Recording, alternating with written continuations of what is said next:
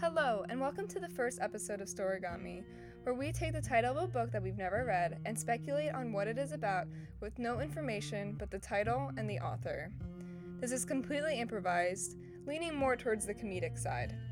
Fair warning, do not use the contents of this podcast as a source for any book reports. Storygami will not be held responsible for any failing grades.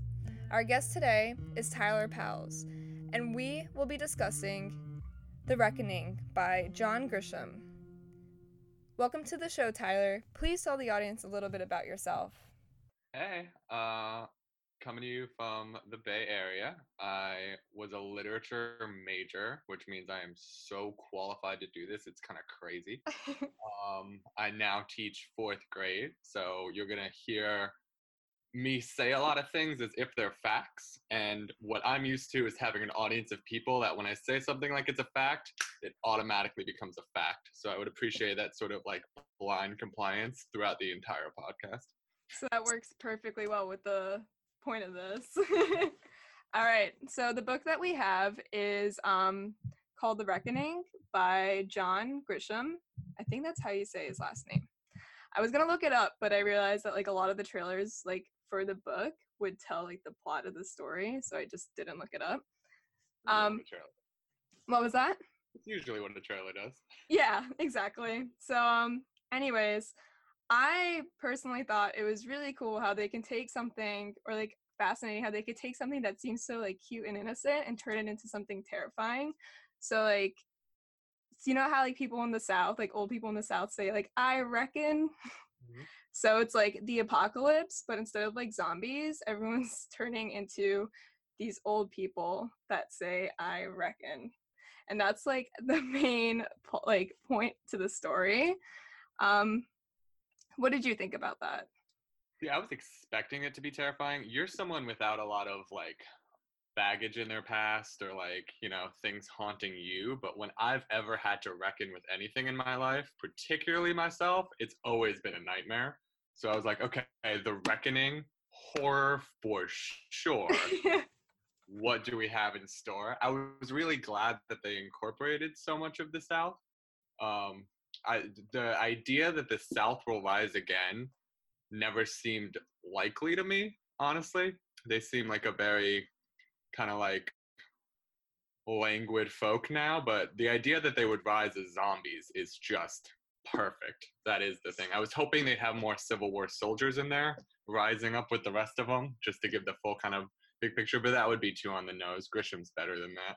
Most definitely. Agreed. I also thought it was really, I found it similar to that Stephen King book where, was it, do you know how like most of the people, like the bad people would like go to Las Vegas and then all the good people ended up going somewhere like Maine? Do you know which one I'm talking about? The Stand. I've gone to Vegas. I've gone with some pretty bad people, so I know what you're talking about from experience, but not from reading. I was a literature major, but I kind of phoned it in. So. Okay, I see. I think it was called The Stand. So like what happened was it was like a ton of like there was a plague that killed a lot of people in the world, and there were a few left over, and all the bad people were like meant to go to Las Vegas, and like all the good people ended up going to Maine. So I thought it was really cool how so like once this started occurring with like the Reckoning and all these people started to turn into old people from the South that said I reckon a lot. They were supposed to go to that, what's that old people state a lot of people move to when they like retire? Florida's one. Florida, that's the place they were going to. Yeah, and they were all like, the goal was to move to Florida because that's what they were told by, who was it again that told them that? Like the main characters were like a group of kids, 4 people. What were their names? Delilah, Samson, Nicaragua, and Velveeta. And what was the last one? Velveeta. Right.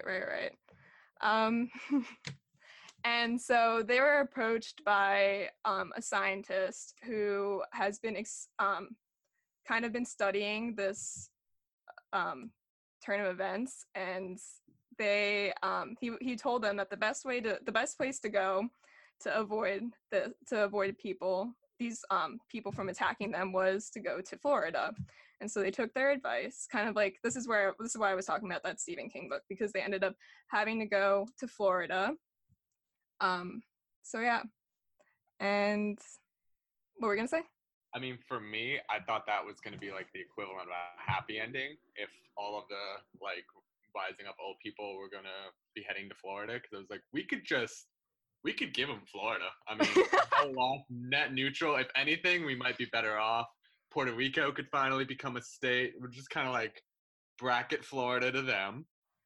Happy ending, story over. We already got a Disney in California. I mean, I don't really know what else we need from down there. Yeah, I mean, they'll have their own Disney, so they'll be happy with that. Yeah. Yeah.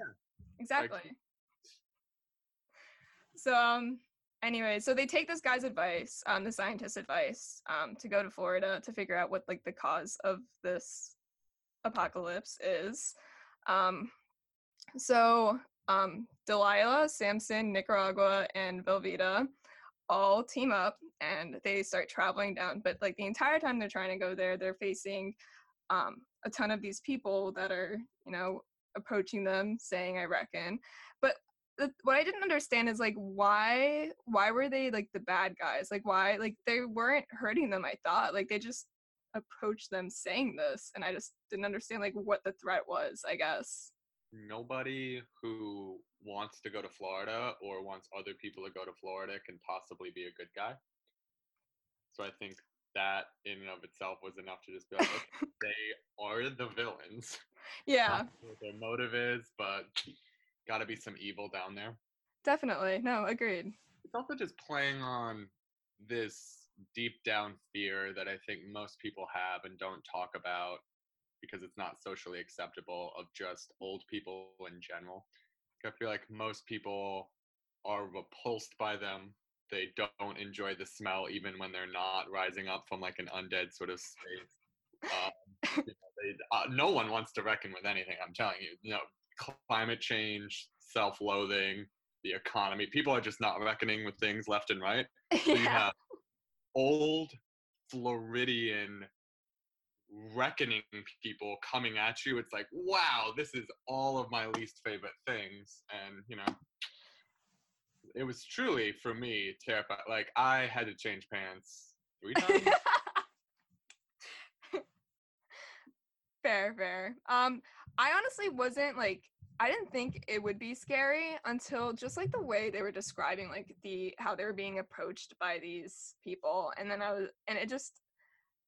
was never scared of old people in my life before, and after this I've kind of creeped out by them. I just expect for them to just creepily approach me and not make sense, because that's what most of them, like that's what it felt like most of the characters that were these reckon people were doing. Like they just didn't make sense, but they were approaching like whoever they can anyways. So I kind of developed a fear of old people now. But the really insidious part of that too is that it makes you fear yourself, under the premise that one day you might become old and, God forbid, want to move to Florida, which would be terrible. I mean, by the end of reading this book, I had to come up with a whole new life strategy. Like, if I am still alive when I'm like 55, I'm doing heroin for like nothing really past 55. I expect to want to live for. That's the time to do it, and then never making it to Florida for sure. You got 1, maybe 2 good years left after that. I want to be like one of those old people that are still like climbing mountains, like in my 70s or 80s. I don't want to start doing heroin when I'm in my 50s, mid 50s. I feel like there's still so much ahead, anyways. Because you're afraid of going to jail? Because I think if you just yeah, that's the only reason why I wouldn't do it. Come on, break the law. Well, anyways, so yeah, they end up traveling along the way, but then Samson was attacked by one of the people. Like, how like any other zombie apocalypse story, once you're attacked, you turn into one of them. Mm-hmm. And this was like upsetting for Velveeta because they were in love, and to have someone you love turn into an old person so quickly is just heartbreaking. And How did you feel about that part? I feel like if she really loved him, she would have just killed him right there. Yeah. Like a Romeo and Juliet kind of like reverse, where it's not a suicide because I love you. It's more like I love you, and I can tell that this is not going to work out well for either of us. So I'm just going to go ahead and put a hard stop on it. That would have been the really noble. Like I would have been choking back tears. But for that to happen, and both of them want to just continue living their lives after that, I was like, that's a romance that was just destined to fail. Yeah, agreed. Definitely agree with you. So yeah, then that happened, and then it ended up being just Delilah, Nicaragua, and Velveeta.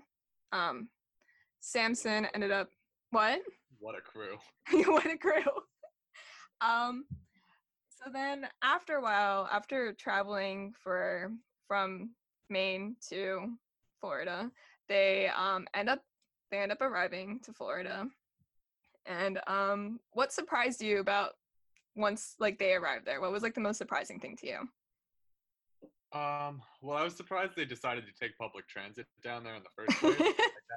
They could have just got a plane ticket. It seemed like they were all well off, but for them to go from bus to train to bus to train to bus to train for like 16 chapters was ridiculous. So I was surprised that it was like chapter 47 or something when they finally got to Florida. And then really I was pretty surprised with the level of coexistence in Florida between the old people and the alligators. I was expecting them to be like some sort of really big power struggle going on, Yeah. Gators were going to try to finally take back the land and the old people were going to have to fight them off, but it seemed like they'd reached some sort of peaceful like Iran nuclear deal like situation where everyone had just sort of laid down their arms, which I don't know, again, a little disappointing. I was hoping they'd crank up the volume a little bit more after 16 or 18 or however many chapters of them just like sitting on the Amtrak. I was really hoping for some gator bloodshed, but Yeah. maybe in the sequel. Maybe in the sequel, yeah. Maybe there'll be a war and the reckoning too. A war between the alligators and the old people. Yeah, I was really disappointing because I thought they would find the cause of like this, but they didn't. And when they tried to contact the scientist that originally sent them there, he had already succumbed to the old people power, I guess, and became, yeah. And so when they called him, all he was saying was, I reckon, and that was it. And that's when like the book ended because they weren't able to get anything out of him, and that was practically the end. They couldn't contact him and they couldn't find what was the cause of all of this. So yeah, I felt like very disappointed at the end of it. I thought we'd have an answer, but we didn't. Yeah, I kind of blame Grisham for that. I was reading, so I'm holding, for those of you who are listening to this as a podcast, which is everybody, Infinite Jest by David Foster Wallace, which is this unbelievably great 1,200 plus page book with an additional, sorry, it's 981 pages plus like 300 pages of footnotes. And it's phenomenally written. It's truly a masterpiece, not dissimilar to The Reckoning. But then in the end, there's just sort of this, like you get 800-ish pages in, and then the book kind of ends with this sort of like hand of God intervention kind of thing that I found disappointing. And I listened to an interview with Wallace, and he admitted he also doesn't like the ending of the book, but he'd sort of written it so much that he didn't know where else for it to go. So he just sort of had to have this intervention and shut it down. I think Grisham was just doing the opposite. I think he just phoned it in. I don't think he gave a shit about how the book ended, honestly. He's one of those authors like Jodi Picoult or something that just kind of hammers out a book like once every fiscal quarter, I think. And, he's got the fan base already. He doesn't really need to. Stephen King has some books like that too. It's like you got It, you got Cujo, you got some really big names, The Shining, and then you got some other ones where it's like you kind of just wanted a little bit more money now, didn't you? And that's really the only goal. So what other, well, you kind of said what other books this reminded you of a little bit, but what was your favorite quote from the book, and why did it stand out to you? Wow, that's a great question. I was so fucked up when I was reading it so often that it's gonna take me a minute to pull it out of the ether. I was a huge fan. Honestly, how bad the ending is, I thought the last line of the book was one of my favorites because, as you just said, totally disappointing. They call the scientist. There is no answer. Reckoning, reckoning, reckoning. You know, all they're getting over the phone. And then Bobita just sort of sighs into the phone and just goes, well, fuck. And that's kind of how I felt at the end. So it perfectly encapsulates everything that needs to be done. Bravo, John. This is why you still buy the books even when he's phoning it in. You know, Yeah. things like that. Exactly. No, I definitely agree. That was definitely a good one. So what do you think of the book's title, and how does it relate to the contents? I think saying it's on the nose is a bit of an understatement. It's like if John Grisham could be wearing a clown nose, it would be on that nose. That being said, there's a Grateful Dead album with the title Reckoning, and it was a pretty cool concept because what they did is they played acoustically, and this was in like 1980 they recorded it. They hung microphones all over the concert venue, and instead of using the soundboard audio from the instruments, they used the audio from these microphones all over the ceilings. So it was like you could hear the crowd noise really well. They kind of wanted the sound of the theater on the album instead of just the sound of the music, which I thought was really, really cool and innovative. So I'm thinking that Grisham might have used that title because he knew he wasn't going to do something all that innovative. It was like, maybe if I could just build this association, people will just kind of lump it in the same category. Yeah, definitely. Also, what I wanted to ask was, if you were in the situation that these characters were in and you had to combat these old people, like, I know, like, vampires, like, attacking them, you need garlic, and, like, for zombies, it's whatever it is that kills zombies, I guess. What would be, like, the tool that you use to combat these old people? Oh, the alligators, for sure. I don't know how they had the alligators in the book, if they were, like, giving them their Ambien prescriptions or something, but I would go to the alligators, and I would try to engage them in the resistance, have some sort of uprising, reptilian dinosaur-like uprising, and yeah, no, they're killing machines. I would need to do nothing at that point except be there sort of. I always thought it would make a good demigod. I've wanted a cult since I was a young child to lead one, not to be a part of one. Hopefully a cult with, like, good ideas and morals, right? Yeah, you don't sound sure of that in your voice right now, and that's to be continued. We'll see. Any listeners of the podcast right now want to find me afterwards? The first member dues are lower for the first 200 devotees. Oh goodness, that's terrifying. Anyways, what do you think the author's purpose was in writing this book? I think he wanted a Ferrari. Okay. Yeah, I think he wanted to see how far he could push this John Grisham thing. You know, like how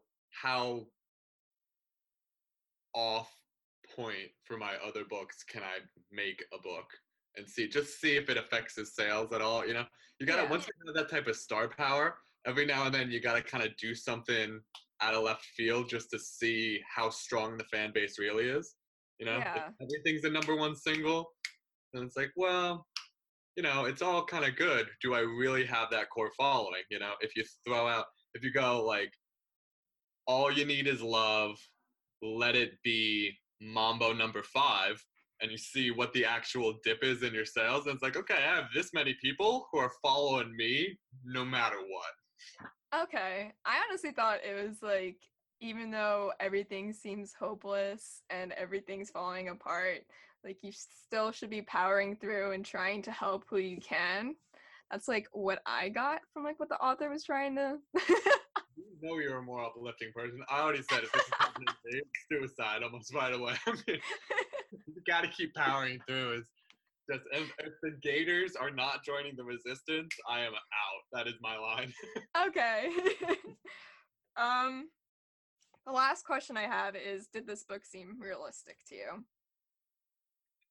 I more than just realistic, I think probable. Like Okay. it's one of those George Orwell 1984 kind of called it with where we're at with the surveillance state. I give it 3 to 6 solid months before we're looking down the barrel of a reckoning in this country. Fair, fair. I thought it was realistic just because, people move to Florida after a certain age and, you know, Do you think it's because of some sort of disease? maybe it's something that everyone's starting to get, and that's why they all have this urge to go to Florida after they are in their 50s. So yeah, it definitely is probably. Some sort of swamp calling. It's tragic, really. Maybe he's just trying to bring it to our eyes. Like, it's something that's already happening, but we just, We're ignoring it. Yeah.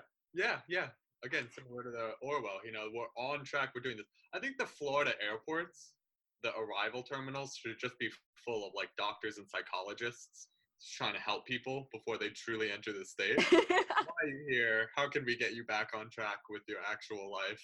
Is there anything we can do? And if they refuse help, you just let them wander into the swamp. Exactly. Definitely. All right. Are you ready to hear the actual summary of this novel? Yes. Yeah. Okay. All right.